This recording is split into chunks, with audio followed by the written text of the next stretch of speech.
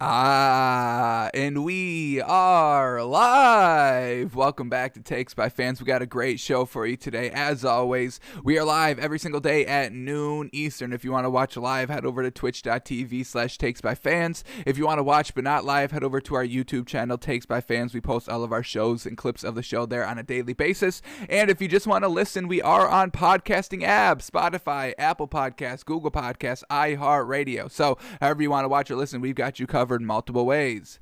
Alrighty, today is a big old championship Monday. March Madness comes to a conclusion tonight. Gonzaga, Baylor, who's going to be crowned champions? We just saw the women's championship get crowned yesterday, and that came down to the last shot. We just saw Gonzaga in the Final Four hit a wild three-point buzzer beater to win. So hopefully this championship game can kind of live up to what we've already been seeing in March Madness so far. So gonna be a great one. I think it's tipping off at like 9 o'clock tonight. So a little bit of a later start, unfortunately. But we'll kind of talk about that briefly, kind of summarize our bracket as well. We'll be continuing on our NFL draft prospect of the day. We're going to be looking at Tyson Campbell, cornerback from Georgia, seeing what that man can do, seeing if our team should draft that man. And we are only 24 days away from the NFL draft, so absolutely cannot wait. Let's see who our future of our teams is going to look like, folks. And then, as always, breaking down what happened in the NBA last night, doing a moneymaker for tonight's action and all that good stuff. So let's just jump right into it here today.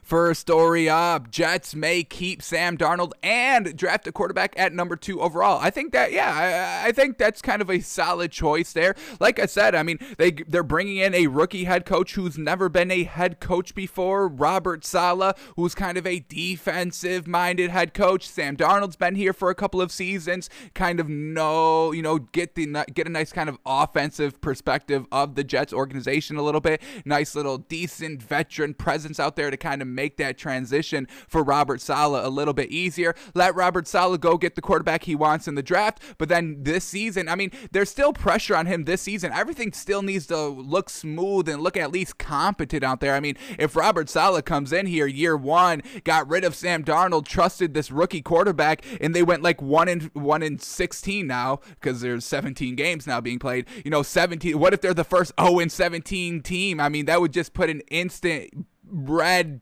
X on Robert Saleh's coaching career right off the rip. So yeah, play it a little bit safe. I've got no problem with that. Let Sam Darnold kind of take the bulk of the work, maybe even just in the first half of the season if they draft the quarterback at number 2, and then, implement the rookie quarterback midway through the season once he's kind of gotten acclimated to the NFL a little bit, or just keep Sam Darnold for the entire season. Let him run and let the rookie quarterback kind of be the backup for the entire season. Then when Robert Saleh has kind of a nice kind of year one under his belt, the rookie learned from Sam Darnold a little bit, maybe even saw some action. Maybe Sam Darnold was blowing out some teams in some games and was up 40-0 in the fourth quarter and the backup got in for an entire quarter, maybe something like that. And then next season, come 2022, when Sam Darnold played the entire 2021 season and maybe even looked good, maybe he looked like a team would want to kind of have him for 3 or 4 seasons.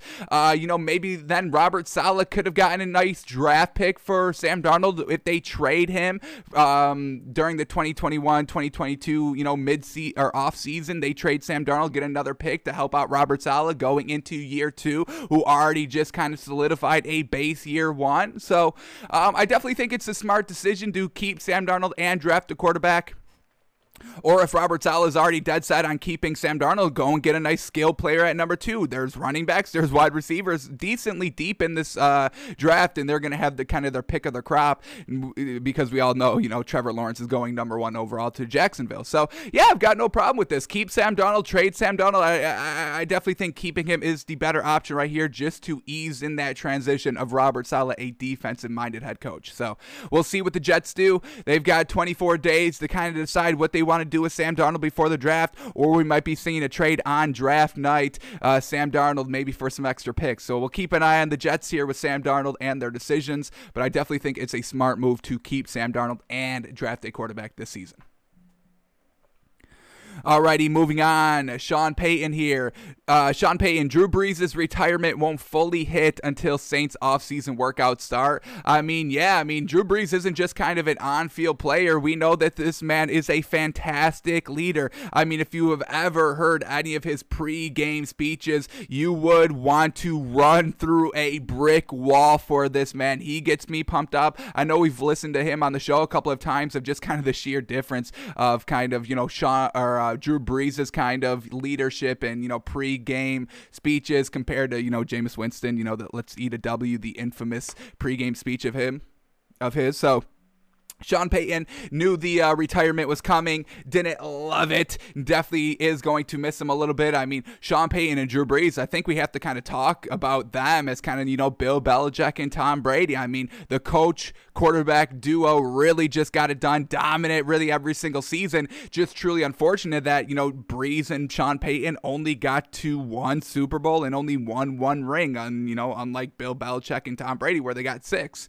So, that's the only disparity. That's really the only main difference between Sean Payton and Drew Brees compared to Bill Belichick and Tom Brady. They all had success and all have broken numerous amount of records. It's just the rings. It's really lopsided with Tom Brady and Bill Belichick. So Sean Payton's definitely going to miss that kind of leadership and that dependability. You could always count on Drew Brees to go and get it done. If you were down 14 in the fourth quarter and you had Drew Brees, you really weren't sweating too much, honestly. All right, he'll go get it done. We can easily score a 75-yard touchdown pass right off the rip, be down one possession, and we'll feel good at that point. But with Jameis Winston and Taysom Hill both being kind of the next man up, we're still not sure. Sean Payton goes into some quotes here in this article about, it's definitely going to be a true competition. It's kind of 50-50 right now on who's going to start.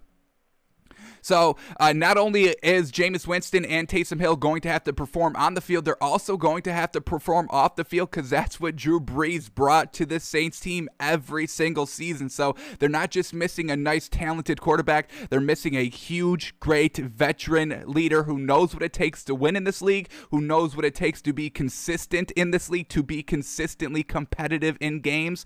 So, and Jameis Winston doesn't know what that feels like. The man was slinging it in Tampa Bay. He had no regards for interceptions or touchdowns or anything. That's why he went 30 touchdowns, 30 interceptions in a season. The man was just slinging it. He does not know what it takes to win consistently. He never even won consistently. I think the most he ever won in a season was like 8 or 9 games. That's not winning consistently. That is nothing that Drew Brees does. I don't even know how many times Drew Brees went 8-8 in a season. Let's get that up real quick. Let me see if I can pull up this really quickly here. I want to say that he's only went 8-8 maybe twice. Maybe. Let's see what we get here. All right, we'll just go through these very quickly, starting from 2002 to 2020 here. 8-8 the first season, then 2-9 his second season, but he only played 11 games. 11-4, 9-7, 10-6, 7-9. All right, so that was a bad season by him, so we'll count that as one. Then he went 8-8, so we'll count another one too. 13-2, 11-5, 13-3, then back to 7-9, 11-5. Then he had 3 straight seasons of very not good records, but great stats. He threw for 4,900 yards, 4,800 yards, 5,000 yards over this 2014 to 2016 stretch, but the records were 7-9, 7-8, 7-9. So that was a little bit of a bad stretch there, but then he cleaned it up, 11-5, 13-2, and then just his last 2 seasons, truly unfortunate here, 8-3, because he got injured, and then 9-3. So he got injured those seasons, but still was winning more games than Jameis Winston did playing the entire season. So he knows what it takes to win, folks, consistently.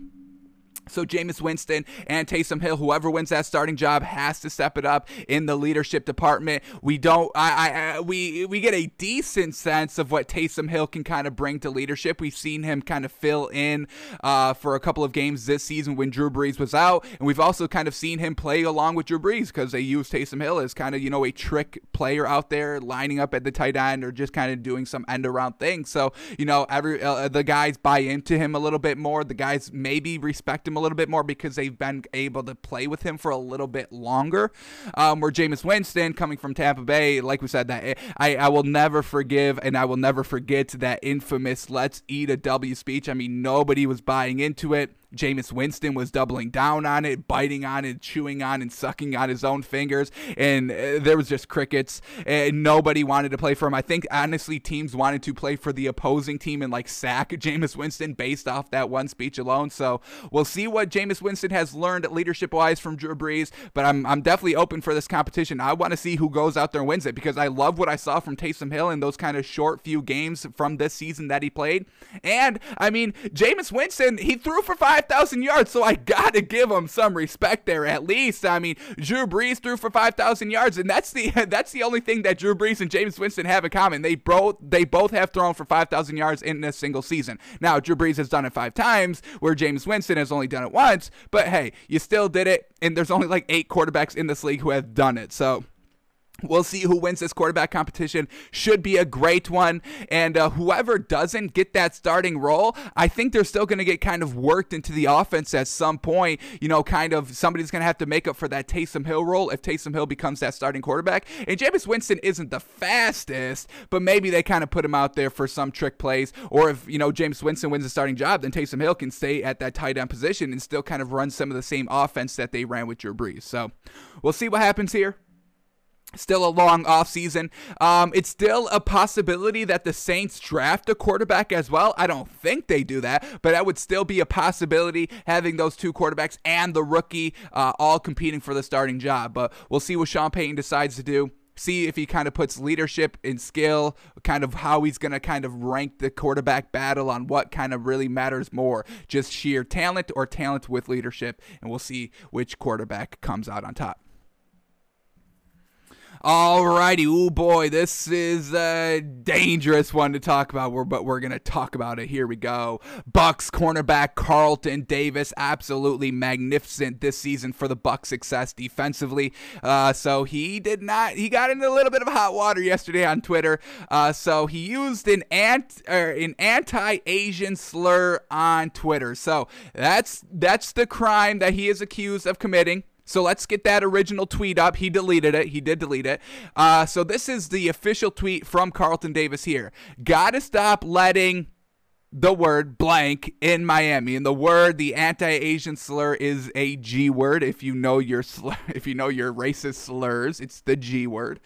So he tweeted that out, then deleted it, because I'm sure his manager or his agent called him as soon as he tweeted that. It was like, you need to delete that now. It's never a good thing when you tweet something as kind of like a big celebrity or professional athlete, and then 2 seconds later your phone rings. You know you done messed up, and I'm sure that's how it went there for Carlton Davis. So he tweeted, gotta stop letting blank in Miami.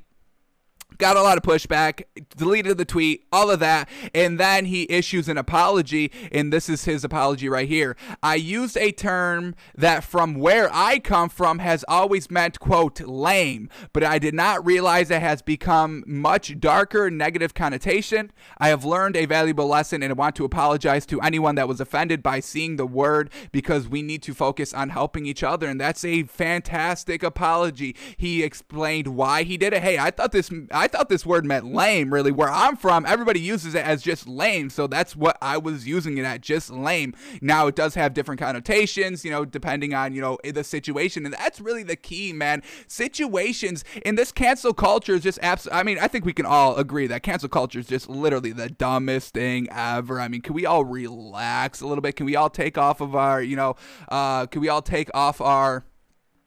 like high horses? Can we all get off of our high horses, please?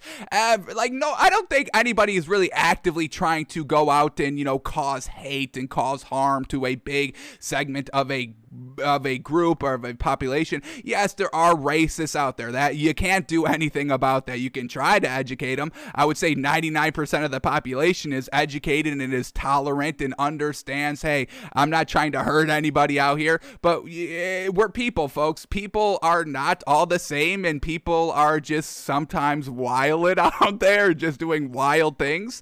And it's unfortunate. You can't stop it. You're never going to be able to end racism. It's just not going to happen. People are, they just are, you know, little small-minded out there and don't understand or don't care or don't realize or whatever it is, but you're not going to stop at 100%. But let's get back to Carlton Davis here. I would say this is a fantastic apology. Like I said, he kind of clarified, hey, I thought this is what it was meant.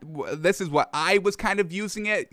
I was just kind of using the word to mean lame because that's where I'm from in my experience. And that's another huge thing I want to bring up. Your experience. Not everybody has the same experience. Not everybody kind of uses the same vernacular, all the same. I know I'm blabbing out words here left and right that, I use that I kind of, beef. I say beef down low. They got big beef down low. I know, you can take that out of context and it's funny, but that's just kind of where I kind of grew up and just kind of my vernacular, and it's easy and it describes everything perfectly and I can just say it quickly. So, just experiences and just different kind of vernacular and connotations of what you're kind of using the word to mean. Now, obviously, you can definitely come up with a better word than this one, so you shouldn't have a problem kind of substituting, that word for lame now.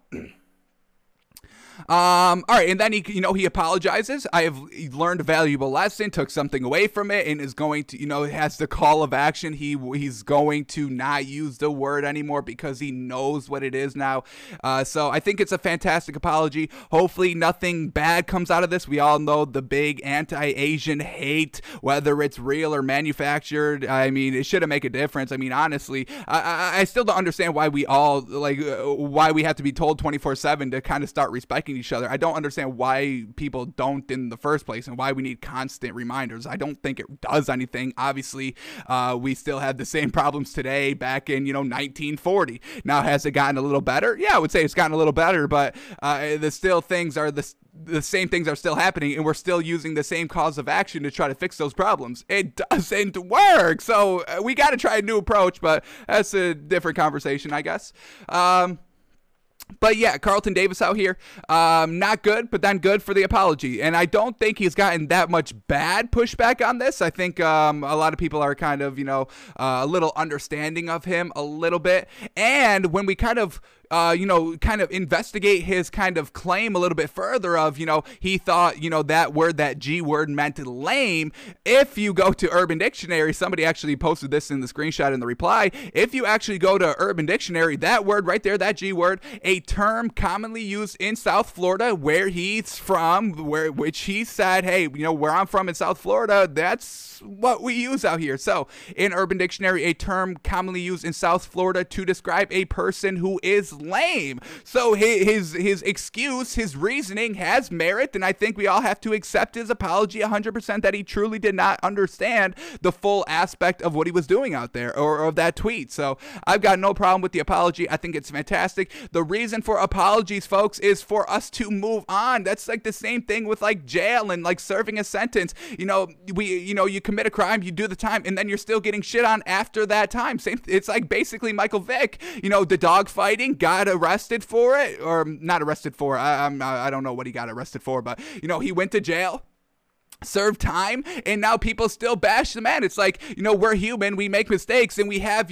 institutions in place that be like, hey, you made a mistake, this is how you're supposed to pay for it, and then you're still, getting slacked and, just kind of, I don't know, you're still getting kind of slandered by everybody. It's like, then what's the point of apologizing? What's the point of going to jail if you're still not going to be forgiven after? You don't have to be forgiven 100%, but you still got to kind of, accept these people back into society and treat them like normal human beings. I mean, you have to learn lessons. I mean, that's what life's about, just learning lessons, getting better, and moving forward in life. But a lot of people don't care. You make the one mistake once, you're garbage for the rest of your life. You are the devil for the rest of your life. So I don't know, man. I mean, now this tweet, this word does not affect me in any way. I'm not Asian. I'm not Pacific Islander, whatever, the umbrella of that term, covers.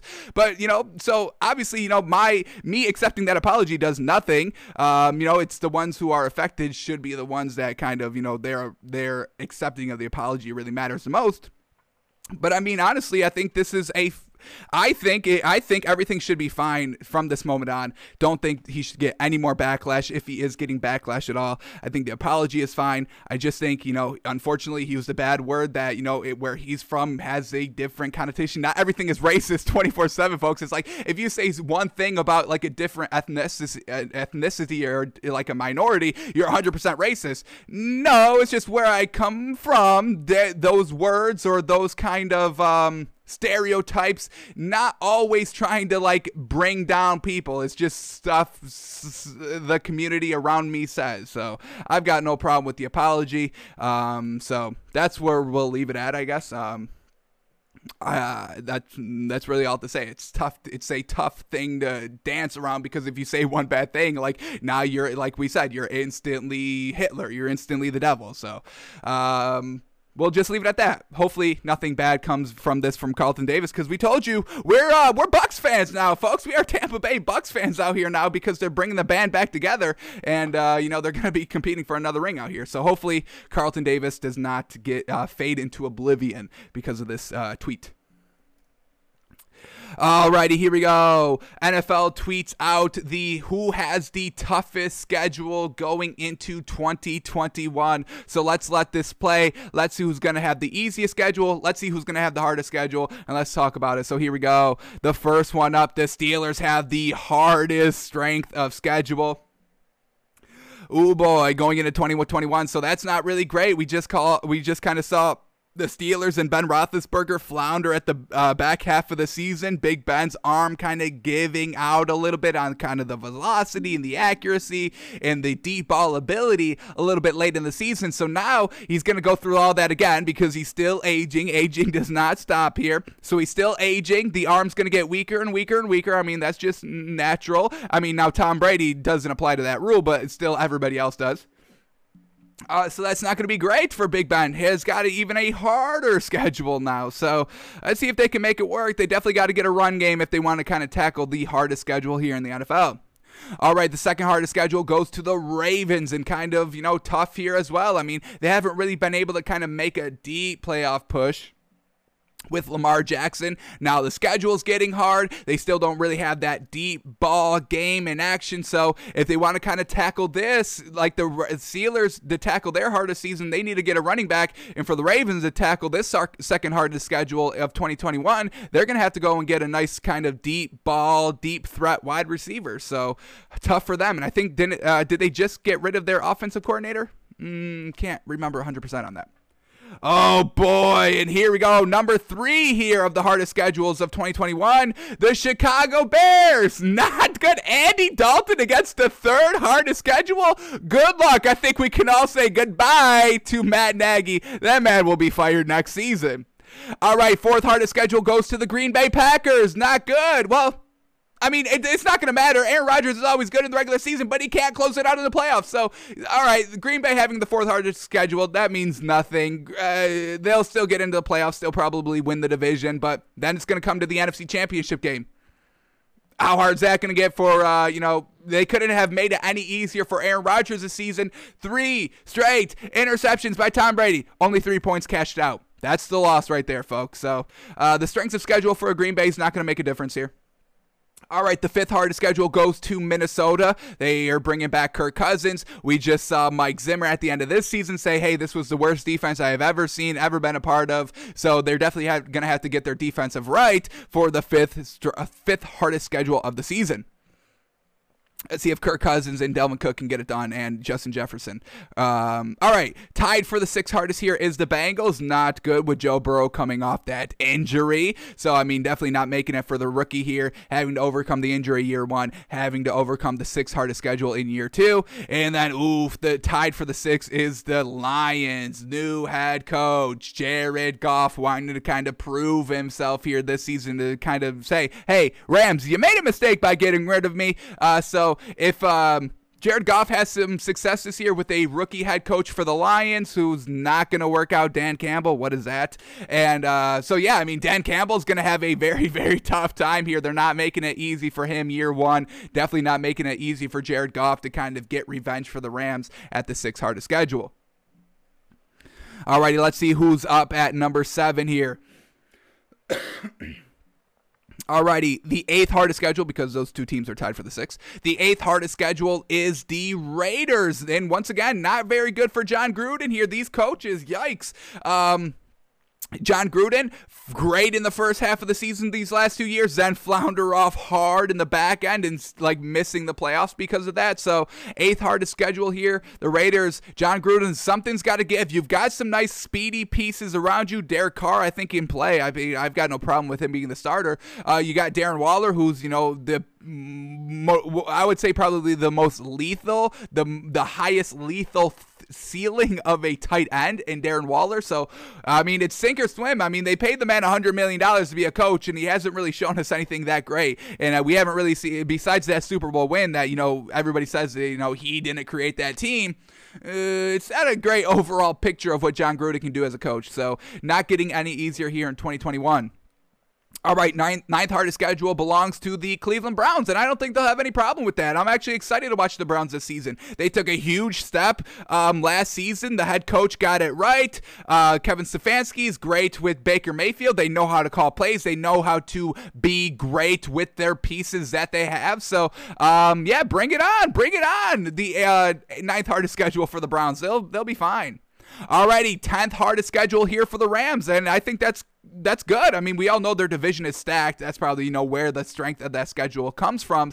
But, Sean McVay bringing in Matt Stafford should have no problem with this, the 10th hardest schedule. So, Sean McVay, sink or swim as well. You got rid of Jared Goff, so now you should be Super Bowl participants in actually winning it this time. So, all right, the Chiefs tied for the 11th hardest schedule. I mean, it doesn't matter who they face, folks. They're the best team. They lost only one game last season, 2 technically because they rested everybody in the last week. But I mean, they only lost 2 games all season, folks. It doesn't matter who they face. They're fine. They got talent. They got Tyreek Hill. You got Patrick Mahomes, Tyreek Hill, Travis Kelce, and the head coach Andy Reid. I mean, it doesn't matter who everybody else is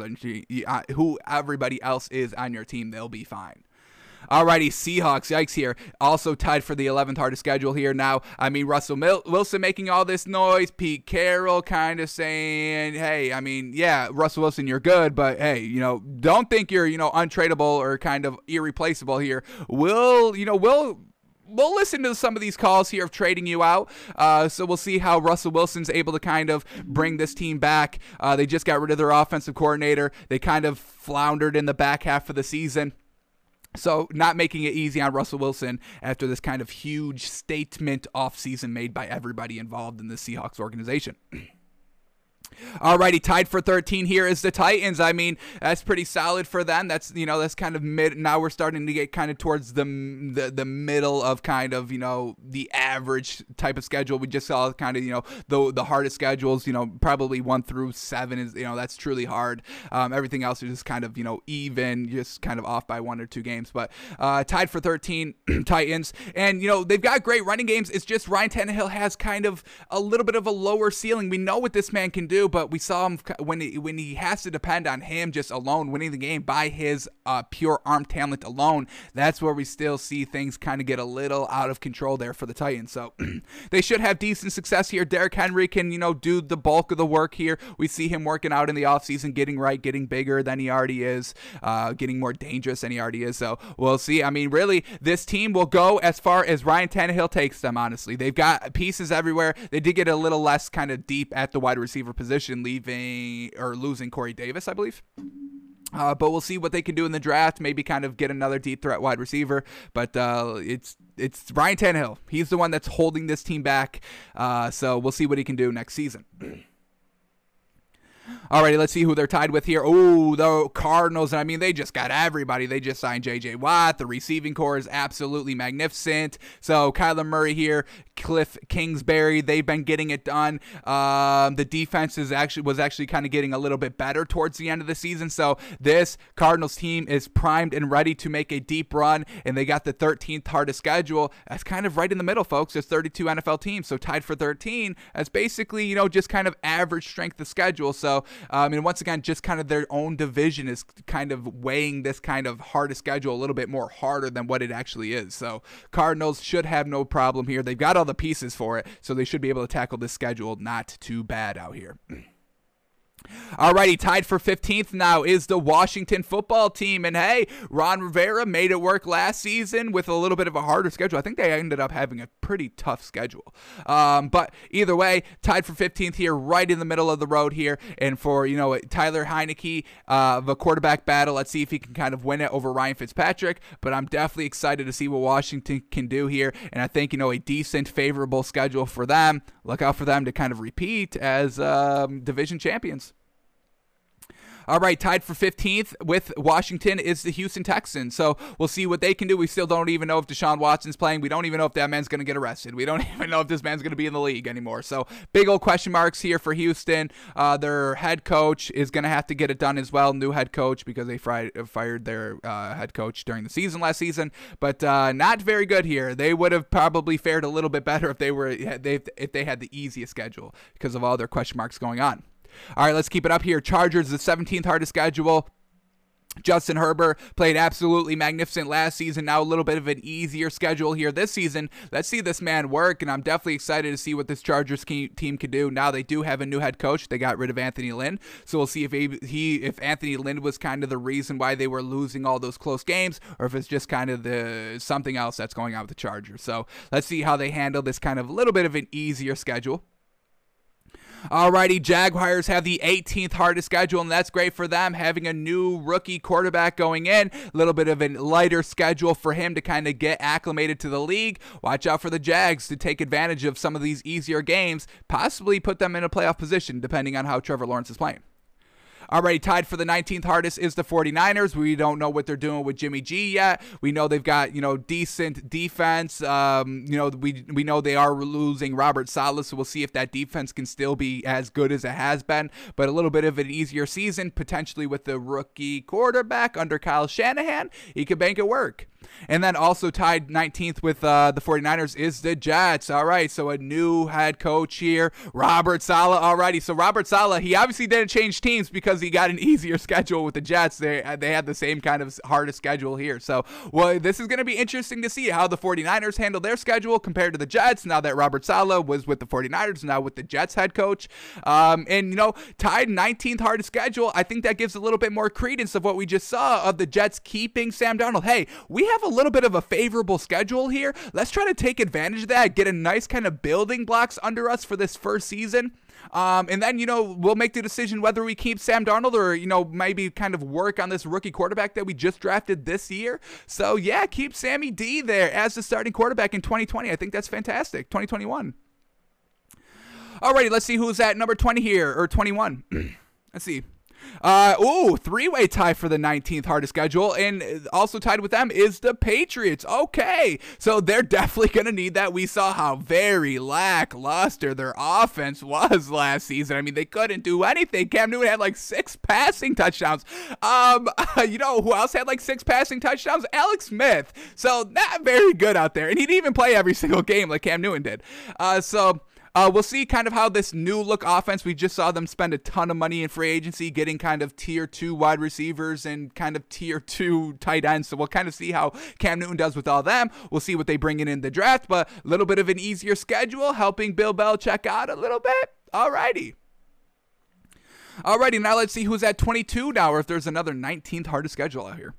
Alrighty, 11th easiest schedule now is going to the Saints, and wow, I mean, they get rid of Drew Brees, and now they have an easy schedule to implement either Jameis Winston or Taysom Hill a little bit more. So watch out for the Saints, folks. They got an easy schedule with still kind of their roster still pretty much intact. Obviously, losing Drew Brees is a big kind of leap down, but we'll see kind of how Sean Payton can kind of work these quarterbacks into what Drew Brees can do and what his production on the field is. So Saints getting kind of bailed out here with an easy schedule, losing Drew Brees year 1. Alrighty, who is up next? Tied for the 9th easiest schedule is the Buffalo Bills. I mean, do they even need it, folks? I mean, they just got to the AFC Championship game. Damn it. So now the Bills should have no problem getting into the playoffs, getting back to probably a high seed, potentially winning the division as well. And I'm sure the division kind of comes with this a little bit of the kind of the easy schedule with the Patriots, very lackluster offensively, the Jets with the rookie head coach, and we won't even say the Dolphins because they're good out here. Let's stop the disrespect. So the Bills out here, let's see what Josh Allen can do. I mean, he made a great leap from year 2 to year 3. Now he's got an easy schedule out here. There's no reason for this man to flounder or even take a half a step back. So a lot of pressure on Josh Allen to take advantage of the easy schedule out here this season. Let's see who they're tied with at number 9 here. Still haven't seen the Dolphins, still haven't seen the Bucs, still haven't seen the Colts, and yes, Colts here tied at 9th, easiest schedule. Fantastic. We are looking for Carson Wentz to have a big old season, and he's got an easy kind of schedule to kind of get him acclimated into a new system, a new team, a team that actually wants them to be there, re-teaming up with Frank Reich. The running game is absolutely fantastic. They got great wide receivers. T.Y. Hilton's running it back for one more season. They got Pittman Jr. there as a great number 2, solid number 2, and like we said, they're deep as heck at the running back position. Nyheim Hines, Jonathan Taylor, and I'm missing one. I'm always forgetting that third running back, but they're deep, folks. So Carson Wentz getting an easy schedule out here. Great team already around him. I'm telling you, I'm gonna say it right now. This Colts team is going 17-0, folks. They're going 17-0. Easy schedule, great pieces everywhere on this field. They're ready to rock. Alrighty, 8th easiest schedule. Yes, sir, love it. It's the Giants. I want to see this team have so much success. I'm a big believer in Daniel Jones, and I'm kind of a believer in Jason Garrett. I mean, I saw what the Cowboys did the first season without him. Nothing truly impressive. And I mean, everybody said that Mike McCarthy's so much of a better upgrade over Jason Garrett. And let's take a little bit of a step back here. Jason Garrett did great last season without a running back, just kind of letting Daniel Jones do it all. Didn't really kind of work like that, but now you get Saquon Barkley back. Jason Garrett has a full season under his belt with this team. Daniel Jones can only go up. I mean, I'm seeing this man get better every single season, so here we go. This is it. Do or die here this season for the Giants, and I'm all about it. 8th easiest schedule goes to the Giants. Alrighty, let's see who's up now. Still haven't seen the Bucs, and that's not good. That's not good. They just won the Super Bowl. Now they're about to have the easiest schedule here. So 7th easiest schedule goes to the Panthers. Love to see that as well. I want to see Teddy B get a little bit better. I mean, the Panthers season and the Giants season kind of went equally the same. Both lost their running backs for the entire season. Quarterbacks did very good jobs. Just not having a very good running game is just going to be predictable for the defense. They're only going to kind of play the passing a lot. So Teddy B got it done last season. I expect him to do it again here. Matt Rule, another full season under his belt, getting a little bit of an easier schedule here in 2021. Let's see what now this is do or die as well. Panthers do or die, Giants do or die. Let's see who has got an easier schedule here after the Panthers. What else do we got? What do we got here? All right, tied for the 5th easiest is the Broncos. All righty. Big question marks here whether they're keeping Drew Lock or not. So if this kind of Broncos team wants to go out and draft a quarterback, they got a pretty easy schedule to kind of help them get acclimated while playing if they don't stick with Drew Lock. So they've got some nice pieces all over the field. They still got Melvin Gordon as their running back, who kind of, still got it done this season, splitting carries with Phillip Lindsay. And they got Jerry Jeudy, great speedy wide receiver. So it's all going to depend on the quarterback whether they choose Drew Lock or not. But any quarterback that they stick out there should have decent success here the first season. Alrighty, then we get to the Dolphins. Yes, sir, tied for the 5th easiest schedule. Hopefully we can get a nice kind of deep threat wide receiver early in this draft, and then we can that's all we're missing. That's all Tua needs. So great for Tua here. He's got kind of a full, not a full season because he didn't play the entire season, but he's got a nice season under his belt. Now he's got a full off season to work with and an easy schedule to kind of help him get acclimated to the second year. And now you just add a nice weapon for this man. Watch out for the Dolphins to go deep, folks. We're gonna win it all this season. Here we go. We'll go 17-0 as well. All right, now we finally get to the Bucs. 4th easiest schedule, bringing basically every single person back. Unfair. They'll repeat as champions. There it is. We don't even need to watch this season. So they'll win it. All right. Ooh, Atlanta here. 3rd easiest schedule. Interesting. We just saw them kind of talk about kind of everything that's coming out of, Arthur Blank and kind of Falcons management is saying, hey, we're keeping everybody offensively. We're keeping both our wide receivers, Calvin Ridley and Julio Jones, and we're keeping Matt Ryan. So we'll see if they can get it done this season. The lack of success over these last couple seasons for the Falcons have not kind of looked very good for Julio Jones or Matt Ryan, but we'll see what they're able to do here at the 3rd easiest schedule. All right, second easiest schedule goes to the Cowboys, and man, oh man, are they going to need it, because we just saw how they looked without Dak Prescott, and it was truly the most pathetic performance I've ever seen from coaching and players collectively without having a starting quarterback. They all just kind of mailed it in, phoned it in, and said, oh, our starting quarterback went down. All righty. I guess we don't do anything now. What do we do? So Cowboys definitely going to help out Dak Prescott to get kind of rehab from that injury, and we'll see what kind of Mike McCarthy can do with an easy schedule. Is he still going to be making excuses here? We'll see. And then the easiest schedule of 2020 goes to the Philadelphia Eagles. Alrighty, I'm kind of impressed with this. They get a new head coach. Doug Peterson's no longer there. R.I.P. Doug Peterson. Jalen Hurts, he's going to get his kind of first official full season under his belt here. So helping out Jalen Hurts a little bit here. I'm all for seeing how Jalen Hurts can kind of take this Eagles team and kind of be the new face of the franchise. Hopefully they treat him a lot better than they traded Carson Wentz, but a nice kind of jump start to this season for the Eagles, having a nice, easy schedule. Alrighty, folks, so there it is. That's 2021, folks. Who's going to come out on top? Those are the hardest and easy schedules here. Everybody having their own kind of adversity to overcome still, and let's see who's going to take advantage of those easy schedules and who's going to get eaten alive by the hard ones. Alrighty, let's keep moving on here. We can talk about this real quick. Kyle Pitts, I'm sure y'all have all heard of him. We're big about him here on the show. Big old great tight end.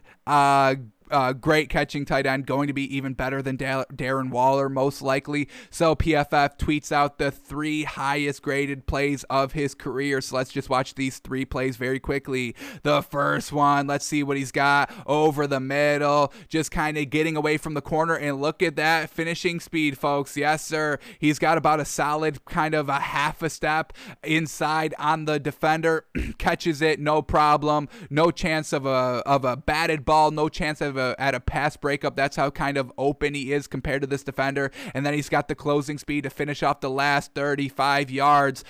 Great speed on this man. Watch out. I'm telling you, great, big, fast, can catch the ball. Fantastic. All right, here we go at play number 2 now. The second highest graded play by this man, going deep over the middle of the field. And once again, decently wide open, and nice little stiff arm there to give him even more space, more separation. I mean, look at this, folks. This is solid.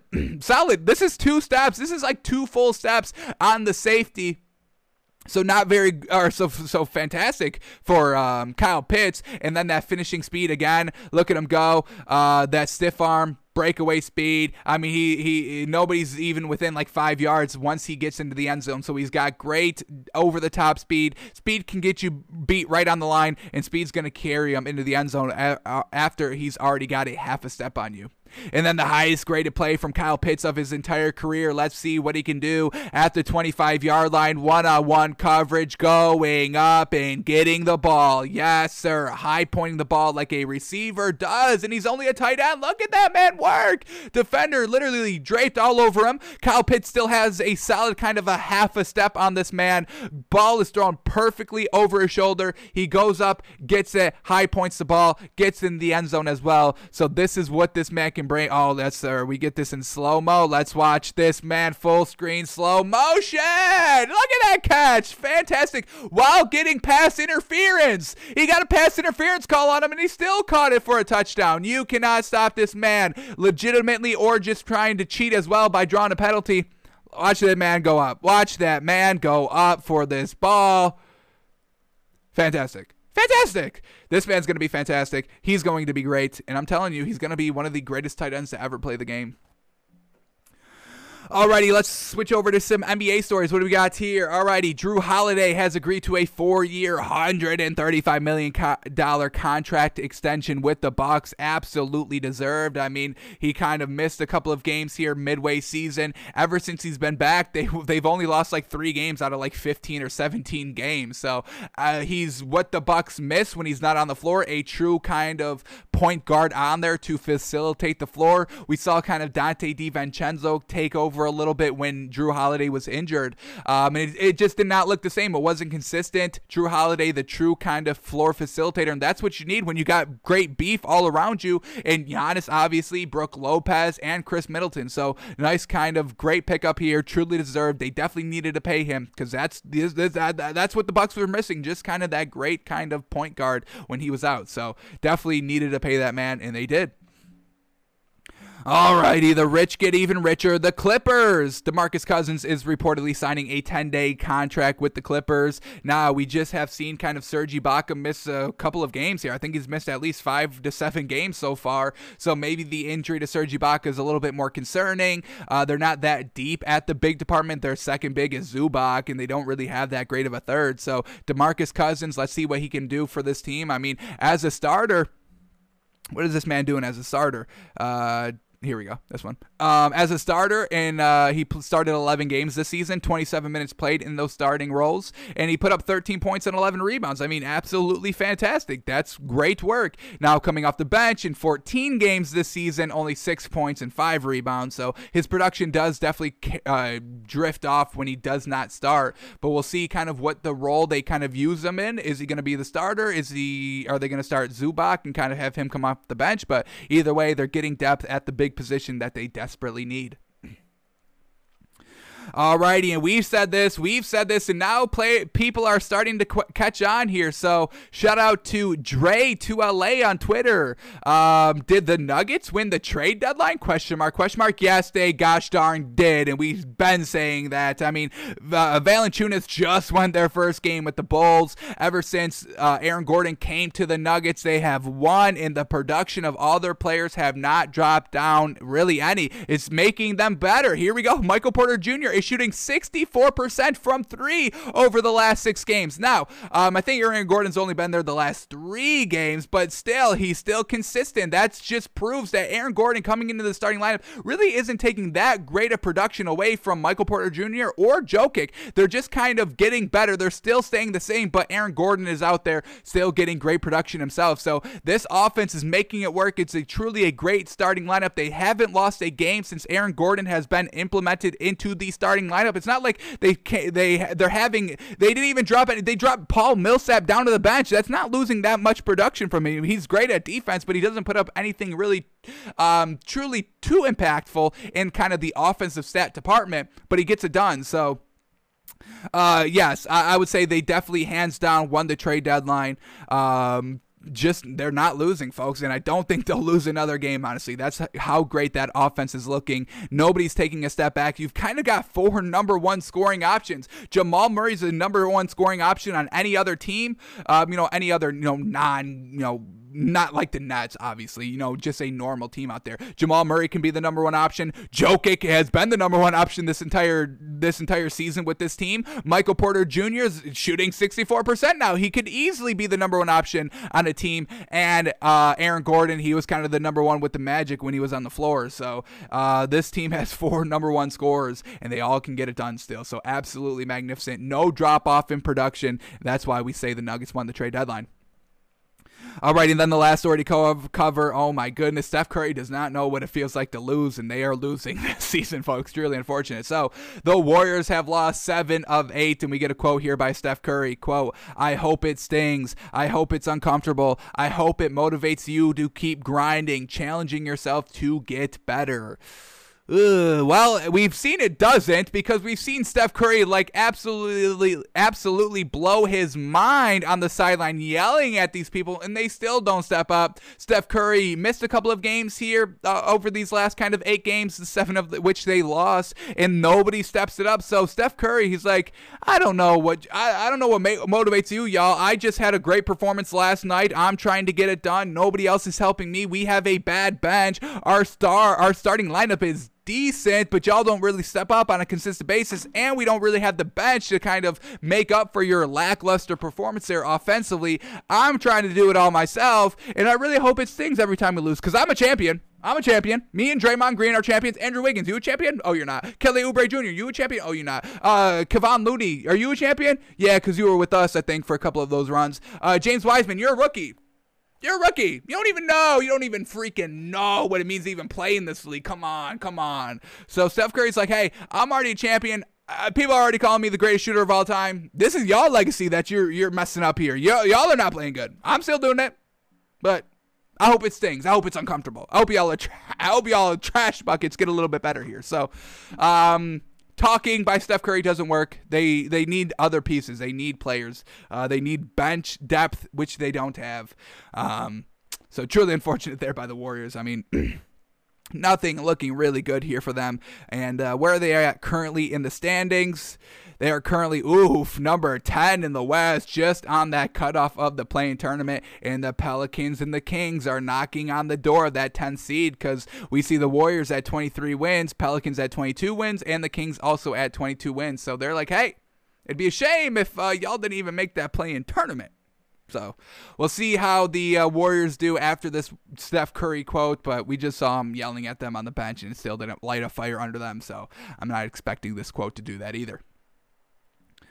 Alrighty, let's quickly preview March Madness tonight. The finals is tonight, Gonzaga and Baylor. So let's just go to our bracket very quickly. And our algorithm hasn't been great this entire tournament. It's been a little hit and miss here and there. But hey, it got us to the final two, Gonzaga and Baylor. We predicted that correctly through our algorithm, and we'll know if we're 100% right on our algorithm with having Gonzaga being the winner. And we also called the score 92-84 in favor of Gonzaga. So we are expecting Gonzaga to win by 8 points. So we'll check the spread in a second and kind of get the great value, because if we're going to call this an 8-point win for Gonzaga, if they're getting, if we have to swallow, 6 or 7 points, we'll do that, because we are firmly standing behind our algorithm here. It got us the right two players in the championship game. So it's a success. I would say that's successful. It also won us our bracket pool. So once again, I would say that's successful. So we'll go with Gonzaga winning. We'll check what the line is and go with that. Like we said, we have won our tournament bracket pool. There's no way these other competitors here, Go Rutgers or HGMF6, can catch us in the point column. So we're going to kind of finish where overall rank is 199,000 and on kind of bracketchallenge.ncaa.com, and we're in the 90th percentile. I would say that's pretty decent success there, folks. So our algorithm will tweak it, for next March Madness, but overall, I would say first year with our algorithm, we'll take it. And if we just kind of compare it to Go Rutgers, what he did, obviously not listening to our algorithm, he gets placed at 744,000. So not that great there, 61 percentile. And HGMF6, geez Louise out here, he's in 1,118,000th place. Not good. He's in the 41 percentile. So I would say overall decent success here by us, and we'll see if Gonzaga can close it out and kind of make we all chose Gonzaga. I mean, they are the clear favorites, but we'll see. All right, now let's talk about what the line is, what the spread is. I think it's going to be a close one, folks. I mean, these are two number 1 seeds. Baylor was looking real good in their last game. So let's see what we are getting here for the official line. Oh, yes, sir. Bingo, bango. Love it. Baylor plus 4.5. Gonzaga minus 4.5. We will take that. We just said that Gonzaga is going to win by 8, baby. Come on. We got to believe in our algorithm. Gonzaga minus 4.5. Easy money there. Let's get it. I think Gonzaga gets back to their great defense. I think it holds Baylor a little bit here. And, we all know Gonzaga can put up the points offensively. They've got no problem doing so. They just put up 93 to win the Final Four, where Baylor only put up 78. And Houston only put up 59 points. That was not a game. Baylor won right off the rip because Houston could not score to save their lives. Gonzaga does not have that problem. So, yes, sir. The most points Baylor has ever scored this tournament was 81. 81. Gonzaga hasn't scored under 83 points the entire tournament. So, what are we talking about here? Minus 4 for Gonzaga. They get it done. Baylor does not have that great offensive scoring that Gonzaga has, or even that Gonzaga has seen through this tournament. I mean, they just faced UCLA, who put up 90 points against them. That was the only real team that really rivaled them, and they still won by 3. I know it was a last-second buzzer beater, but hey, I still got to give respect to the man. He made the shot. I'm not going to count it a lucky shot. He banked it off the glass. He played what you do if you're kind of throwing up a what was it, like 2 or 3 steps inside of the half court line, you're going to bank it off the backboard. I mean, you're going to put everything into that throw. So I'm not saying this is a lucky shot or anything like that. They won by luck. I know Skip Bayless is going on luck. It's a little annoying at this point. But I mean, you hit the shot. I mean, you calculated the shot perfectly. I'm not going to count that as luck, man. I'm not. So Gonzaga wins by 3 over UCLA, who put up 90 points. We can swallow the 4.5 here. Gonzaga, congratulations. You are the 2021 March Madness champions. Hopefully we didn't just jinx you there, so we'll knock on wood for you. But we got Gonzaga minus 4.5. Alrighty, let's head over to the NBA. We'll talk about what happened in the NBA. We'll update our MVP and 6th Man of the Year candidate categories and our awards, and we'll also try to squeeze in Tyson Campbell here in our NFL Draft Prospect of the Day. We went a little long on those stories today, so we'll see if we can get to those, which I think we can. We'll see. Alrighty, here we go. From last night, the Nets and the Bulls first game up here, and finally the Bulls get the win. First win with Vucevic in the lineup. So let's see if this can kind of kickstart the Bulls here. The Bulls are currently the 10th seed in the East, and I really want to see what they can do now that Vucevic is here, now that I kind of like their lineup. Thaddeus Young, Vucevic, Zach LaVine, I'm all about those 3 players, so definitely rooting for the Bulls here in the back half of the season, and they get the win over the Nets, who didn't have James Harden, but Kyrie Irving still in the starting lineup. Kyrie Irving can't win the game by himself, but James Harden can, folks. That's what we're talking about. James Harden at MVP. Kyrie Irving, not even the best player on his team, man. Oof. Not going to get carried away with Kyrie Irving slander today, but let's just all point that out. But let's start here with the winning team of the Bulls here. Here we go. The starting lineup, Thaddeus Young still at the 4, Zach LaVine at the 2, and Vucevic at the 5. So this is I'm expecting on what they're going to just kind of rock with for the rest of the season. But here we go. Thomas Satoransky here. 19 points, 11 assists. Fantastic game. He shot 80% as well. Fantastic work. Zach LaVine, 25 points, 5 assists, 3 rebounds. He shot 47%. Got it done. Vucevic, yes, sir. Back to having great performances here by Zach LaVine and Vucevic. That was our one kind of concern that we haven't seen. Vucevic and Zach LaVine have great games together, but we get it right here. Zach LaVine with the 25 points, 5 assists, and Vucevic with the 22 points and 13 rebounds on 58% shooting, so they both got it done. Then we get Thaddeus Young, 12 points, 5 assists, 5 rebounds on 37% shooting, and he was a plus 12 on the floor, the highest plus minus, tied with Vucevic. So the defense there of Thaddeus Young got it done at the 4. Love it. And then Patrick Williams to round out the starters here, 11 points, 3 rebounds on 80% shooting. So a very efficient starting lineup here. And then off the bench, we get Daniel Theis, 10 points, 2 assists, 3 rebounds. We'll take that. Daniel Theis kind of fitting in decently here for this Bulls team. And Daniel Theis coming off the bench, I love that a lot more than Daniel Theis starting. So the starters here for the Bulls got it done, and now we can start talking about this team realistically as kind of playoff contenders, and I'm all about it now. Vucevic and Zach LaVine got the first win out of their way. Let's see what they can do. Alrighty, we also have to update our NBA awards. We just started this kind of backup on, I believe, Saturday show, where we're kind of making we're starting to talk about these awards every single day now.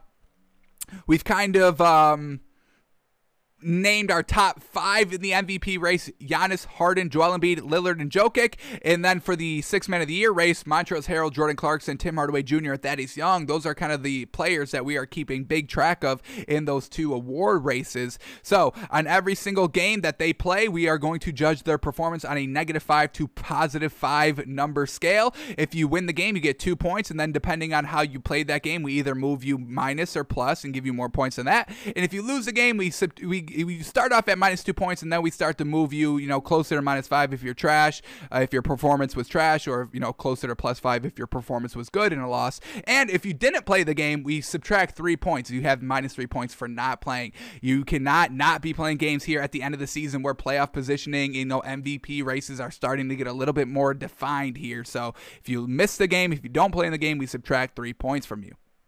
So let's go to Thaddeus Young because, he's in our 6th man of the year, so we got to evaluate his performance a little bit closer here. So Bulls get the win. That's 2 points. He was great on the defense with a plus 12. He got 12 points, 10 plus points, 5 assists, 5 rebounds. 37% shooting wasn't great, so he gets 2 points for the wins, and then we're going to add an extra point for his kind of performance out here. Good performance compared to everybody else. That's what we're talking about. So we'll give Thaddeus Young 3 points for the performance last night, bringing his grand total up to 5, which is now tied for last, unfortunately, still. So, alrighty, Thaddeus Young at 5 points now.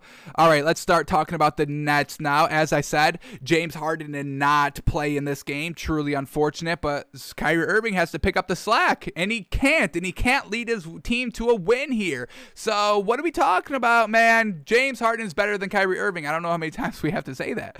And I also don't like that Blake Griffin's in the starting lineup. When did that start to become that? No. Still have him come off the bench. I truly think that definitely hurt this starting lineup a little bit, this Nets team a little bit. So, we get Blake Griffin in the starting lineup at the starting 4, and we'll talk about his performance when we get there. But let's start here with Kyrie Irving first. 24 points, 15 assists, 2 rebounds. He shot 44%, 0 of 4 from 3, so not great there. But I'll give him the 24 points and 15 assists. It's just, James Harden usually gets wins when he's out there by himself. So Kyrie Irving can't do the same. And, Kyrie Irving saying that he's the best player ever, I'm not really buying it, my man. You're not the number one. You're not a number one on any team you go to. I do not care anymore. I'm over it. This solidifies it right here. I'm over it. Alrighty. Then we get Bruce Brown at the 2 here. 10.6 rebounds. He shot 71%. LaMarcus Aldridge in the starting lineup here at the 5. 11 points, 3 rebounds, a little light in the rebounds, but 11 points, we'll give it to him. Blake Griffin, 10 points, 2 assists, 8 rebounds. He took 4 threes. We need to cut that down big time. He shot 1 of 4 from 3. Stop with the threes. He was shooting 6 a game in Detroit. And then off the bench, he was shooting like 2 a game. We thought that was fine, but now he's in here back in the starting lineup, testing it a little bit too much out here with the 4. So that's reining it in a little bit. Don't like Blake Griffin in the starting lineup. Have him come off the bench, but we'll see what Steve Nash does when everybody's healthy. And then Joe Harris, a little bit of a light game by him. 11 points and 6 rebounds. He shot 1 of 4 from 3. So definitely could have used a better performance by Joe Harris to help out Kyrie Irving a little bit. Unfortunately, they did not get that. But off the bench, they get Landry Shamet, 13 points off the bench. Love it. And Jeff Green, 21 points off the bench. Fantastic work. So Nets, unfortunately, lose to the Bulls, but very well done for the Bulls of getting their first win with Vucevic.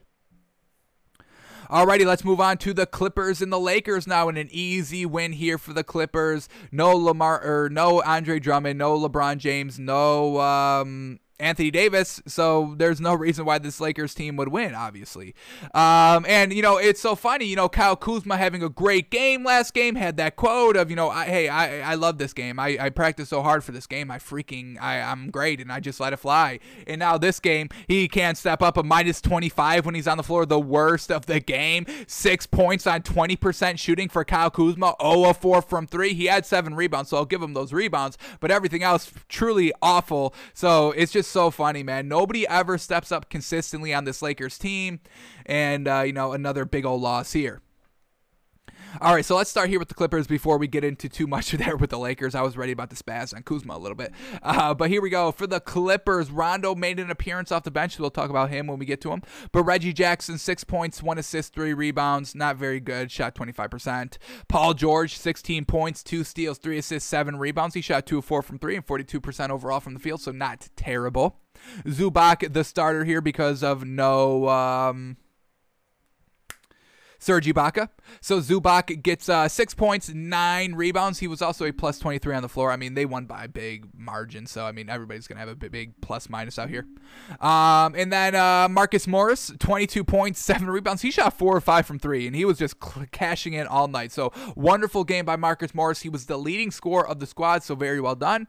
And then that brings us to Kawhi Leonard, 19 points, 2 steals, 8 assists, 10 rebounds. Super consistent here. 2 of 2 from the 3 and 53% overall, so a magnificent game here from Kawhi, getting it done in literally every facet of the game. We love it. Alrighty, Rondo making his appearance off the bench, only playing 12 minutes off the bench, 2 points, 2 steals, 3 assists, 1 rebound, and shooting 33%. He was also a +2 on the floor. So we'll see, obviously, him getting more and more minutes out here. We'll see if he ends up kind of rivaling Reggie Jackson for the starting kind of point guard position when Patrick Beverley is not there. We'll also see if he can rival Patrick Beverley as a starting point guard once he kind of gets back. I don't think so, but we'll see what happens. And then let's shout out Luke Kennard out here off the bench, 15 points in 18 minutes. Love it. Alrighty, now let's get to this lackluster Los Angeles Lakers team, shall we? Nobody steps up except for Montrezl mother-loving Harrell, leading scorer, and he didn't even start. That's what we're freaking talking about, baby. So Montrezl Harrell, Sixth Man of the Year candidate, according to us. So we'll kind of judge his performance in a second, but let's get to the starters first. Dennis Schroeder, 8 points, 7 assists. He shot 25%. Once again, nobody stepping up. KCP, 8 points on 33% shooting. Once again, nobody stepping up here. Marc Gasol, 11 points, 3 rebounds. Markieff Morris, 9 points, 5 rebounds. And then that brings us to Kyle Kuzma, the 6 points on 20% shooting. Nobody ever steps up, man. So save the quotes, Kuzma, of how you're so freaking good and you love the game and you practice so much. You're obviously not a number 1, you're not a number 2, you're not a number 3, you're a bench player elevated to a starter when all the good players are out. So let's rein in those horses a little bit, Kuz. Alrighty, Montrezl Harrell off the bench, leading scorer for the squad. Off the bench. Can we give it up for Montrezl Harrell, folks? 19 points, 6 rebounds on 58% shooting. Fantastic work. Let's also shout out Talen Horton-Tucker as well. 16 points, 5 rebounds on 50% shooting. Good night by him. Also off the bench, but none of the starters could get it done. So unfortunate for the Lakers. Now, Montrezl Harrell is our Sixth Man of the Year candidate here, so we got to judge his performance and assign points to his performance. So they get the -2. We have to start him at -2 for a loss there, but his performance out here, a leading scorer of the squad, a -4 out on the floor, 19 points. Fantastic. I think we're going to elevate his points to +1. We'll give him +1 out here. Fantastic work, being consistent out there. So Montrezl Harrell with 6 points already. We give him 1 for last night's performance. He is now tied for first in our Sixth Man of the Year race here with Jordan Clarkson, both at 7 points. So very well done to Montrezl Harrell. Absolutely love what this man does. Super consistent every single game, and I absolutely love it. So Montrezl Harrell, very well done. Montrezl Harrell should be having quotes after every single game being like, man, oh man, I just love this game so much. I put in so much work, like Kyle Kuzma did with that quote, that ridiculous quote of having 1 good game. Wild.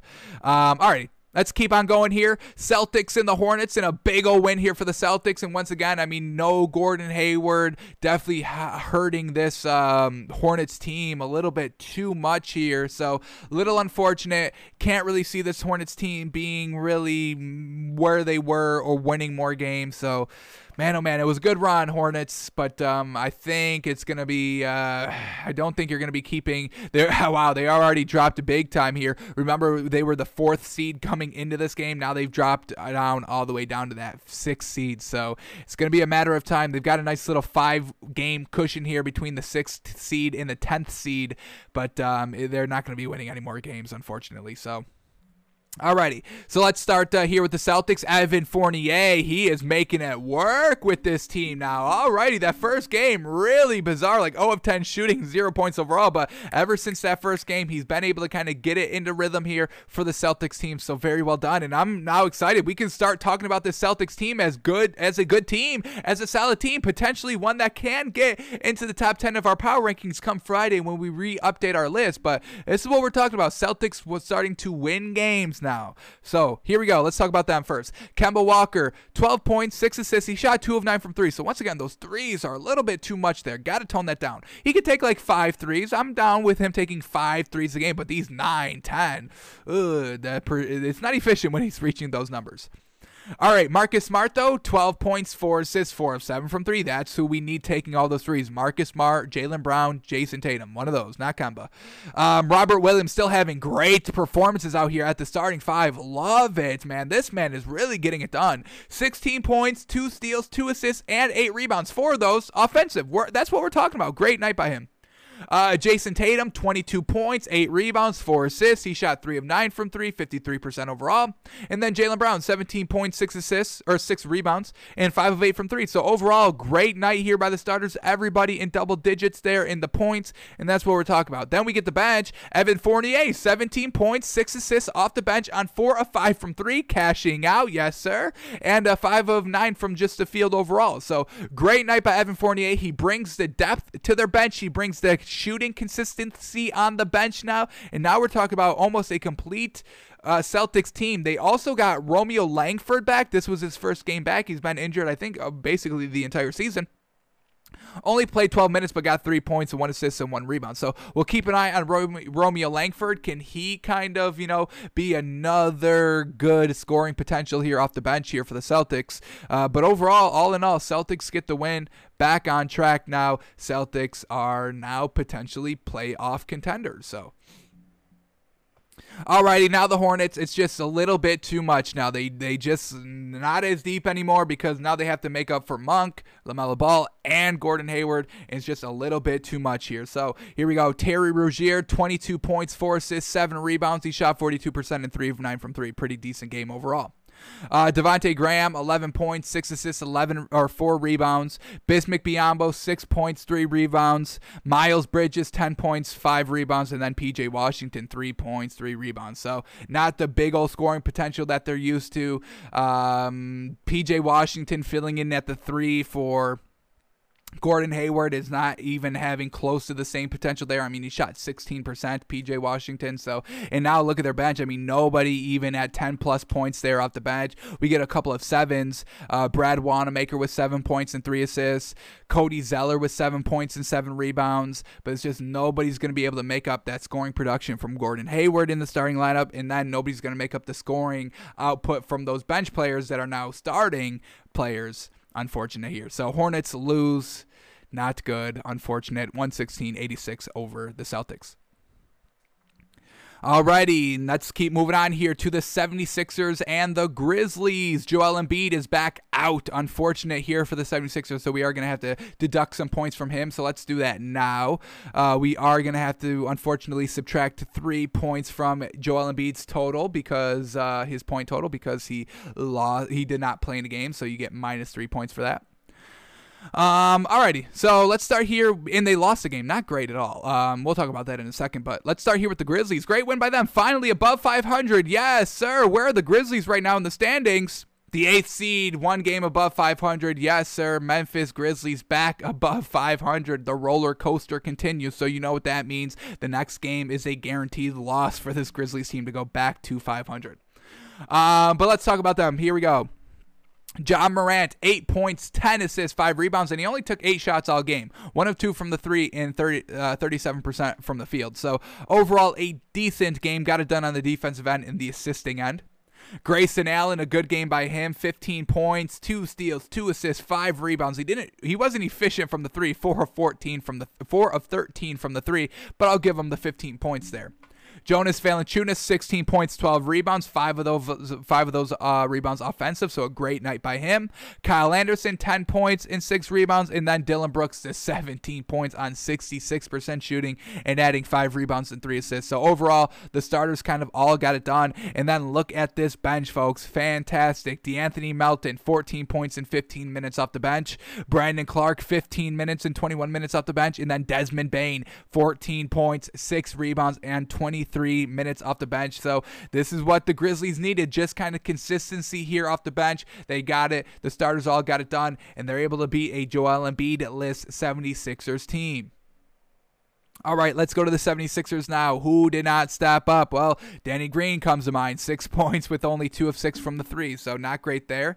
Tobias Harris had 21 points, but I want to say like a lot of those points, I want to say like 15 to 16 of those points came in like the first quarter, or kind of like the first quarter and like this first 6 minutes of the second quarter. So really kind of front loaded in the points here, kind of trailed off there as the game progressed, but he had 21 points and 8 rebounds and 3 assists, leading scorer for the squad. He's always that consistent, so we're never worrying about Tobias Harris on this team. Mike Scott fills in for Joel Embiid at the starting 5, 9 points, 3 rebounds, nothing like what Joel Embiid brings to this team. Seth Curry also doesn't step it up. Classic game. 3 points on 16% shooting. 1 of 5 from 3. Awful. And then Ben Simmons, only 7 points, 4 assists, and 7 rebounds. So definitely a little light on what he can do. So just nobody really stepping it up truly to make up the lack, or just to make up the production that Joel Embiid brings on a game-to-game basis. Alrighty, but let's talk about their bench, because Dwight Howard has 9 points and 12 rebounds. That's what we're talking about. Love having Dwight Howard on this team. He's really just kind of stepping up into his own. Potential 6-man. I would probably say, out of the, the front runners of 6-man of the year, I would definitely say Dwight Howard is kind of outside looking in, and definitely had a nice opportunity to compete for that. Just a little bit lackluster in kind of the first stage, maybe the first half of the season, but has really started to been picking it up a lot more consistently here as the season progresses. So I definitely want to shout out Dwight Howard. He's really still getting it done out here. Consistent piece out here for the squad. Love his work. All right, Shake Milton also put up 14 points off the bench in only 16 minutes. And let's also shout out Paul Reed, 10 points and 6 rebounds in 13 minutes off the bench. So we'll give it up to him. So just overall, the starters really couldn't get it done. The bench had some nice scoring production out here. Just unfortunate the 76ers starters could not get it done without Joel Embiid. So 76ers lose by 16 out here, 116-100 over the Grizzlies. Alrighty, moving on to the Hawks and the Warriors, and this is the game that Steph Curry got the quote from, that, he's hoping it stings, hoping this loss stings because y'all are some garbage pieces out here. All right, so let's start here with the Hawks. Trae Young getting it done. 13 points, only 3 assists and 2 rebounds. Didn't play very well. 27% from the field. So definitely could have been a little bit better. He also had 7 turnovers. So that was actually not a good game by him. But other people kind of step up and get it done. So that's always promising when Trae Young doesn't have to be the one himself getting it done. Bogdanovich here, 10 points, 5 assists. He also didn't shoot well either. 30% from the field, 3 of 6 from 3, not bad. Clint Capella had 24 points and 18 rebounds. Yes, sir. Clint Capella really kind of picking up the slack of Trae Young a little bit. And that's why we love this Hawks team. Trae Young and Clint Capella combined really get it done. And, Trae Young has a little bit of a light game, and Clint Capella picks up that great scoring production with the 24 points. Fantastic. Solomon Hill in the starting lineup, 5 points, 5 rebounds. And then Kevin Huerter back in the starting lineup, 10 points, 4 assists. 2 of 7 from 3, 36% overall. Not that great, but they got great help from this bench, folks. Danilo Gallinari, yes, sir, stepping up absolutely masterfully. 25 points, 10 rebounds off the bench. He shot 2 of 5 from 3, but he got to the line 15 times. So great production there from him. And then Lou Williams, yes, sir, here, 15 points and 3 rebounds. He shot 2 of 3 from 3, fantastic. 33% overall from the field. Definitely could use a little bit of work, but we're talking 15 plus points off the bench from Lou Williams. That's all they need him to do. Trae Young, Clint Capella really get it done scoring, and then Danilo Gallinari and Lou Williams off the bench. Those are some dangerous scorers out there. So now we're talking about a good Hawks team. They're on a nice little 3-game winning streak here. We just put them at number 10 in our power rankings on Friday, so definitely made the right decision of sticking them at number 10 here, and they're paying off, and they're kind of working and showing us that they belong in our power rankings. So if they keep on winning, folks, we'll keep on moving them up in our power rankings. And I'm telling you, Lou Williams, just consistent offense here, and he's kind of making Danilo Gallinari better. I don't know if Danilo Gallinari has had a great game like this coming off the bench, and I think Lou Williams just kind of brings this bench team together. So I'm all about this Hawks team now that Lou Williams is here, playing consistently, having him come off the bench. It's great production from there, and it's really kind of elevating the other plays around him. So all about this Hawks team. Alrighty. All right, let's talk about the Warriors now. They ended up losing. Steph Curry does what Steph Curry does. 37 points, only 2 assists and 5 rebounds. But we'll give him the 37 points. Wasn't efficient from 3, 3 of 12 from 3, but 52% overall from the field. So we'll take that. Good night here by Steph Curry. Kelly Oubre Jr. also had a pretty good night here. 20 points, 11 rebounds. He shot 2 of 6 from 3, but 56% overall from the field. So that's what we're talking about. Kelly Oubre Jr. just really kind of 20-plus points. That's kind of where we want Kelly Oubre, and he put up 20. So that's what we're talking about. James Wiseman back in the starting lineup at the starting center. 8 points, 5 rebounds. He was a +3 in this game, so we'll give it up for him. Draymond Green, 11 points, 11 assists, 7 rebounds. Great night by Draymond Green, just getting it done in every facet of the game. He had 4 steals as well, and he was a +9 in this, 6-point loss. So that's actually real good, and he was the leading plus on the floor for his squad. So Draymond Green gets it done defensively, back at it defensively. And then Andrew Wiggins to round out the starters, 16 points, 2 steals, 2 assists, 5 rebounds. He shot 3 of 7 from 3 and 50% overall. A classic Andrew Wiggins game. So overall, the starters all kind of got it done here. These are great performances. These are good, solid winning performances here by this Warriors starting roster. But like we said, they've got really no good bench at all. Kent Bazemore played 15 minutes and only put up 2 points. Kevon Looney, 2 points, 4 rebounds off the bench. Damian Lee, 9 points. He was the leading scorer off the bench, but it's not going to be enough, man. It's not going to be enough. I mean, we're seeing this Hawks team off the bench put up 40 points between 2 players. The 1, 2, 3, 4, 5, what is this? 6 players off the bench here for the Warriors, and they can't even get close to that 40 points that those 2 players for the Hawks put up. So Warriors, they didn't make any moves at the trade deadline. Definitely is going to hurt them because there's no solid scoring outside of Steph Curry, and there's really no great scoring production besides Steph Curry, Kelly Oubre Jr., and Andrew Wiggins. Nobody really gets it done. So very, very lackluster scoring threat besides Steph Curry, and that's why they're barely winning games out here. So Hawks get the win, 117-111 over the Warriors. Alrighty, now let's go to the Pelicans and the Rockets now. Lonzo Ball back in the lineup, and we may have to apologize to this man because this man just had an absolutely great game. We just kind of called this man trash the other day, and we've been getting slack on that in our YouTube channel, just downvoted into oblivion. People are making fun of me, calling me names, so definitely was not well received that I called out Lonzo Ball. The Lonzo Ball stands, the Kyrie Irving stands, the Russell Westbrook stands are some of the most annoying stands, the fans in all of basketball.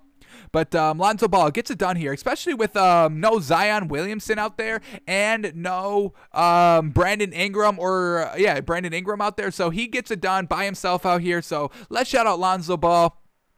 27 points, 9 assists, 4 rebounds, and he shot 8 of 15 from 3. So fantastic work there. A great game by Lonzo Ball. So we will apologize for calling him trash, but I mean, let's start being a little bit more consistent. Let's start winning games. Let's start getting into nice playoff positioning here, because currently this Pelicans team is not even in the play-in tournament. So let's start getting some games together. Let's overtake that 10th seed by the Warriors, and let's have Lonzo Ball starting to be a little bit of a bigger piece of why they're winning games out here. So Lonzo Ball, great night by him. Alrighty, Eric Bledsoe also had a pretty good night out here. 19 points, wasn't efficient, 26% from the field and 4 of 12 from 3, so definitely could have been a little bit better, but we're talking about points. We need scoring, and Eric Bledsoe put up 19 points, so we'll give it to him. Steven Adams, 12 points, 11 rebounds, great work. Jackson Hayes in the starting lineup, love seeing that, 11.7 rebounds, a -11 on the floor, so the defense definitely has to get better. I mean, in a win, you really can't be a minus. He's the only one that was a minus, a negative on the floor, so hopefully Jackson Hayes can get a little bit better. I mean, he hasn't been in the starting lineup all season, so definitely a little bit, different than what he's used to, but love that he's getting some nice quality minutes, 29 minutes out there. And then James Johnson also getting in the starting lineup, and he had a great night. 18 points, 4 blocks, 2 steals, 3 assists, 7 rebounds on 50% shooting from the field and 1 of 5 from 3. So it wasn't efficient from the 3, but the points were there. He was a +17 in those 33 minutes. So let's give it up for James Johnson. He may have kind of earned himself a lot more kind of playing time out here. So that's fantastic. Players stepping up in the absence of Brandon Ingram and Zion Williamson. That's what we're talking about. And then here we go off the bench, Najee Marshall, 12 points, 5 assists, 4 rebounds, and then Willy Hernangomez, 15 points and 12 rebounds. So really overall, a lot of greatness here by this Pelicans team. All the starters really got it done. And we got some nice, solid contributions here off the bench. So Pelicans, an absolutely great game here against this Rockets team. Now let's see if this kind of Pelicans team can continue on this great stretch of everybody playing well. And like I said, let's start winning some games, because I want to see this Pelicans team in the playoffs, folks. I want to see them kind of be decent and potentially, upset a first rounder. Alrighty, let's talk about the Rockets now. No John Wall, unfortunately for them. He does not play, but Christian Wood is there. And also, Daniel House Jr. also leaves the game in the second quarter, which definitely hurt them. He only played 11 minutes overall. And I forgot to mention, Nickeil Alexander-Walker for the Pelicans also got injured and got taken out of the game in the second quarter as well. So, two decent pieces for both those teams, unfortunately, leaving the game. Alrighty, let's talk about this Rockets team now. Here we go. Kevin Porter Jr., newly acquired here. 12 points, 5 assists, 5 rebounds, 2 of 3 from 3, 33% overall from the field. Not terrible. Sterling Brown, 12 points, 4 rebounds. He shot 50% overall, 2 of 4 from 3. Christian Wood still getting it done. Man, oh man, that man's great. 15 points, 12 rebounds. Jae'Sean Tate, 19 points, 5 rebounds, 3 assists. And then Daniel House Jr., like we said, leaving the game kind of midway second quarter, only 1 point in 11 minutes. Now let's talk about the bench, because this Kelly Olynyk pickup for the Rockets has been the best move the Rockets have made all season long. Kelly Olynyk coming off the bench, 26 points, 8 rebounds, 5 of 13 from 3. He's really flourishing here on this Rockets kind of scheme, and it's working to perfection. Now, if John Wall, if he can consistently start to play and be in that starting lineup, now we're talking about a pretty solid squad here. If Kelly Olynyk coming off the bench, you still got Christian Wood in the starting lineup, John Wall, Kevin Porter Jr., have Sterling Brown come off the bench, and I mean, we've got some nice scoring production here off the bench, but we need John Wall to start playing more consistently here. What is his injury/illness? That's the reason, but man, oh man, gotta be out there for your squad. So overall, not bad here, and this is still a team that I can decently buy into, this Rockets team. This is not the Rockets team where they were for that giant stretch when they lost like 17 games in a row. This is kind of the new Rockets team after the trade deadline Rockets team that we can buy into, you know, in certain circumstances, if John Wall and company everybody is playing. Alrighty, last game of the night. Let's head over to that. The Nuggets and the Magic, and yes, sir, another game for this Nuggets team and another win. So let's start with this Nuggets team. Jamal Murray, Jokic, Aaron Gordon, Michael Porter Jr. all having great success out here. So here we go. Jamal Murray, 22 points, 4 assists, 5 rebounds. Will Barton, 15 points, 8 rebounds. He even is still getting even better he's kind of the 5th option here scoring-wise. Will Barton's honestly like the sixth best scorer on this Nuggets team if we're just looking at the starting lineup. I'm taking Jamal Murray, Jokic, Gordon, and Michael Porter Jr. all over Will Barton, obviously, but I'm also taking them all again. I'm taking anybody one of them again. Will Barton's the 6th best of this starting lineup here, but he still got it done. 15 points, 8 rebounds, 4 assists. Fantastic work. Jokic still getting it done. 17 points, 16 assists, 9 rebounds. Fantastic. Aaron Gordon, yes, sir, led the team in scoring. 24 points, 7 rebounds on 76% shooting. Magnifico. And then Michael Porter Jr., once again, still getting it done. I mean, we have to say that after every player because they're all still getting it done, folks. It's wild. 20 points, 12 rebounds. Yes, sir. Now, off the bench, they also got some nice production here from Monte Morris, 10 points in 17 minutes off the bench. So this starting lineup really all get it done themselves. They don't really rely too much on their bench, so we'll see kind of how that affects them going deeper towards the end of the season and into the playoffs, because this starting lineup, I mean, they're all playing, 37 minutes by Murray, 34 minutes by Barton, 37 minutes by Jokic, 34 minutes by Aaron Gordon, 35 minutes for Michael Porter Jr. There's really nobody getting consistent quality minutes out there off the bench. So the starters of this Nuggets team is really what they are. This is what they are right here, 1 through 5. That's how they win the games. Alrighty, Jokic is in our MVP race here, so we have to judge his performance. They get the win, so we started him off with 2 points right off the rip.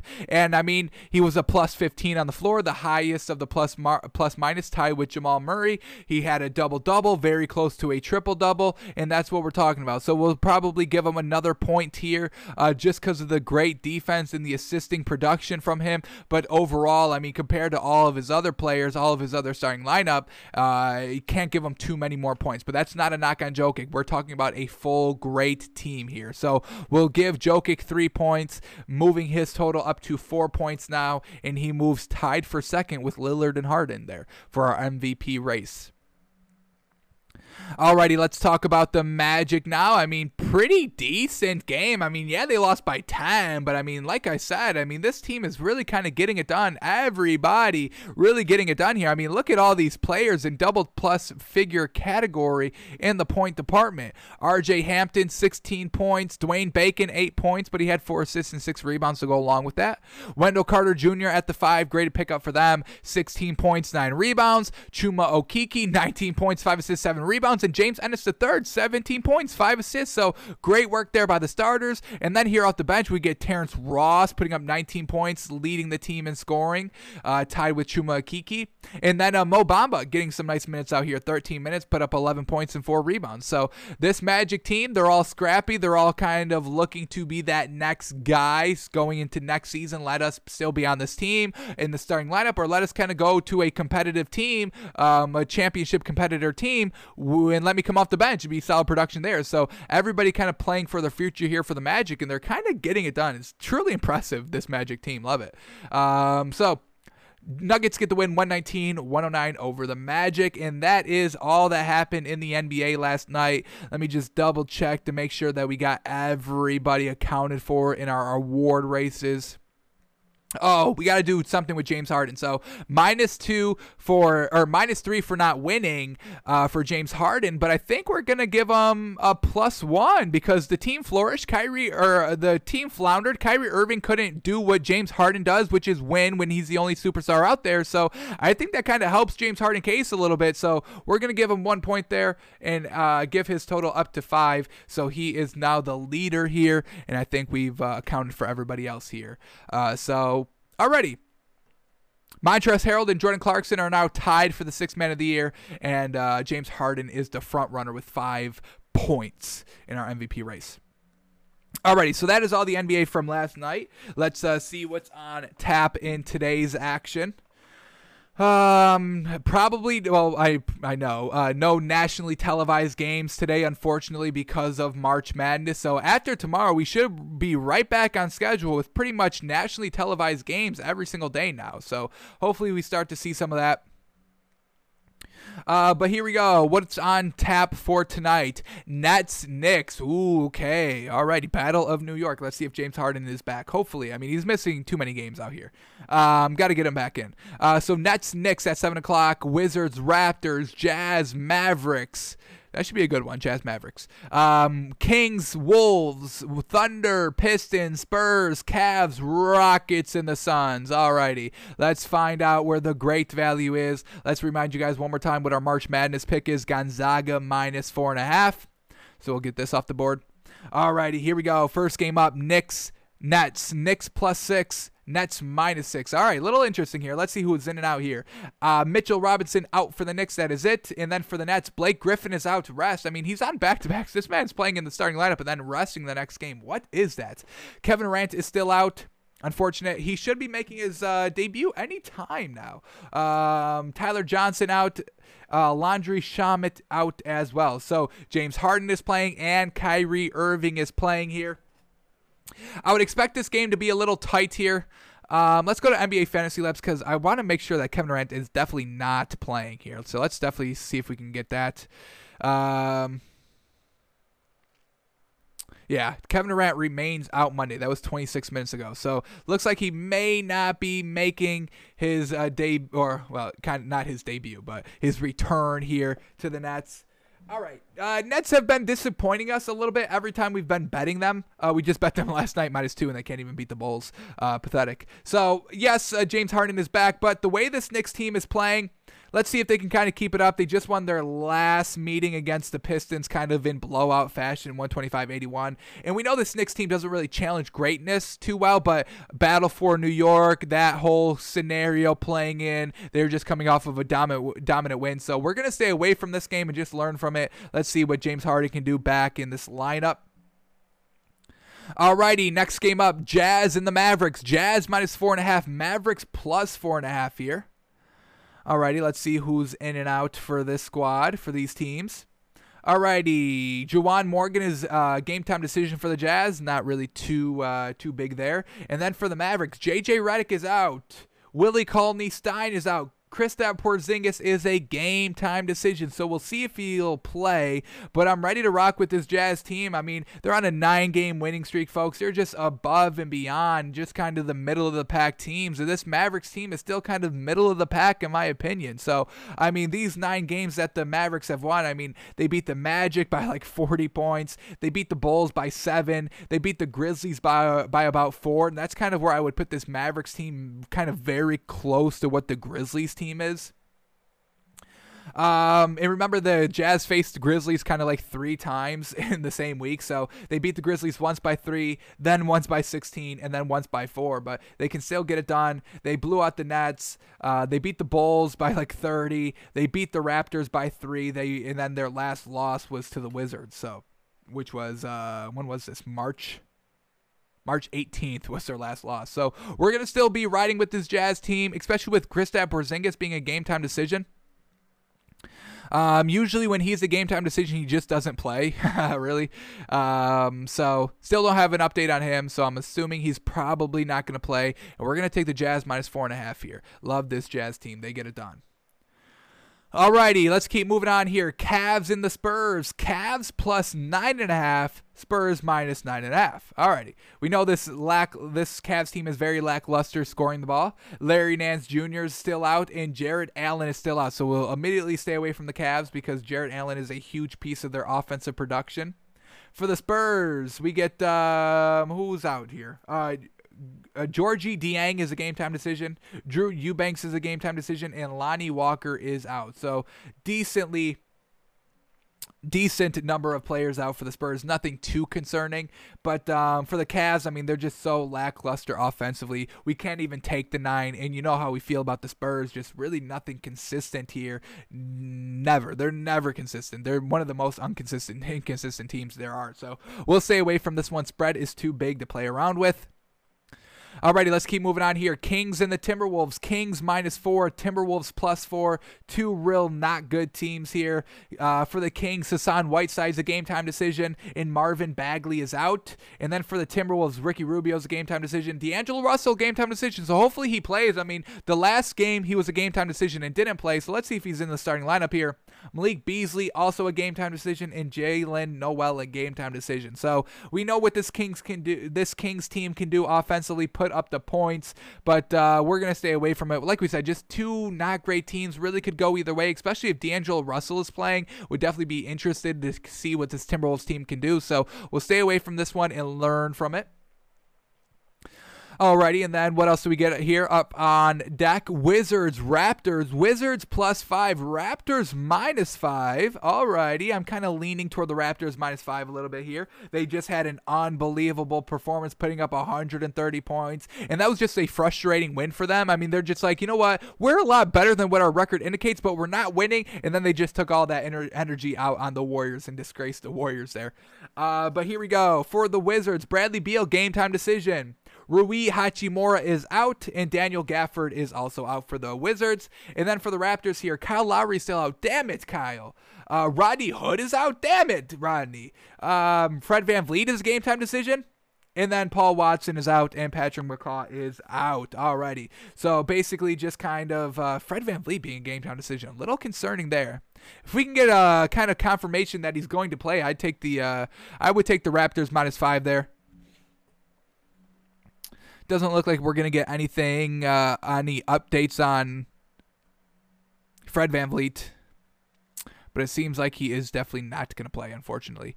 So I think we're going to stay away from this one. I was kind of leaning toward the Raptors -5, but the Fred VanVleet not being there, that's definitely going to hurt them. If Kyle Lowry was still out, we would have still swallowed the 5 there for the Raptors. So we'll stay away from this one. Fred VanVleet being a game-time decision. Not great. Darn it. Alrighty. Last 2 games up here. Pistons, Thunder. Pistons -3, Thunder +3. Alrighty. I'm assuming Shai Gilgeous-Alexander is still not back here for the Thunder, unfortunately. But let's double check. For the Pistons, Wayne Ellington is out. Mason Plumlee's out for the Pistons. That's kind of their best big. So Thunder may be able to have some nice success here. Rodney McGruder is also out. Alrighty. And then for the Thunder, what do we get here? Mike Muscala is out. Isaiah Roby is out. Shai Gilgeous-Alexander is still out. Lugent Dort is still out. Damn it. Darius Baisley's out. Damn, everybody's out for this Thunder team. Darn. Alrighty. So, going to have to stay away from that one as well. Way too many outs there for the Thunder, but the +3 was looking decent, but too many outs there. And then the last game of the night, the Suns and the Rockets. Suns -14, Rockets +14. Alrighty. For the Suns, Frank Kaminsky and Abdel Nader are both out. And then for the Rockets, Aaron Gordon is still out. John Wall is still out. Damn you, John. Daniel House Jr. is still out. He just got out last game. And David Waba is still out. So, like we just said, we have to stay away from this Rockets-Suns game now. 14 is just too much to swallow here for the Suns. They should be able to cover it, no problem. But we just not going to buy it 100% here. So, Jazz -4.5. Is that the only good value we see here today? Damn.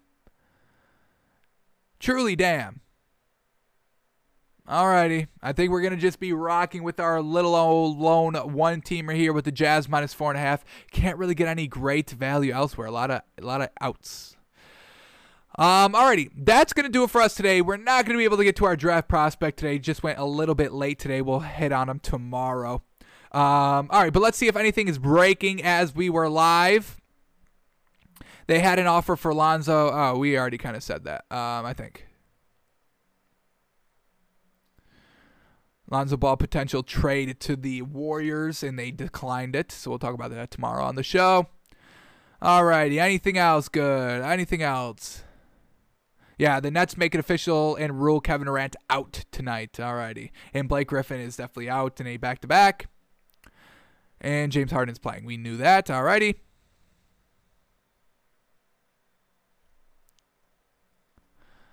Alrighty. Nothing else seems to be breaking.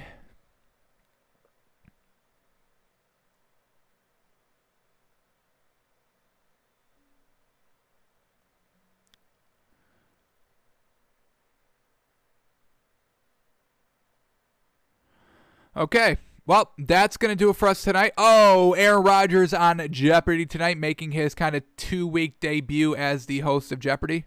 Let's see how he's sounding here. Let's see this. Saying it's an incredible honor to guest host. He also won Celebrity Jeopardy. Nice little tribute to Alex Smith here. Or not Alex Smith, Alex Trebek.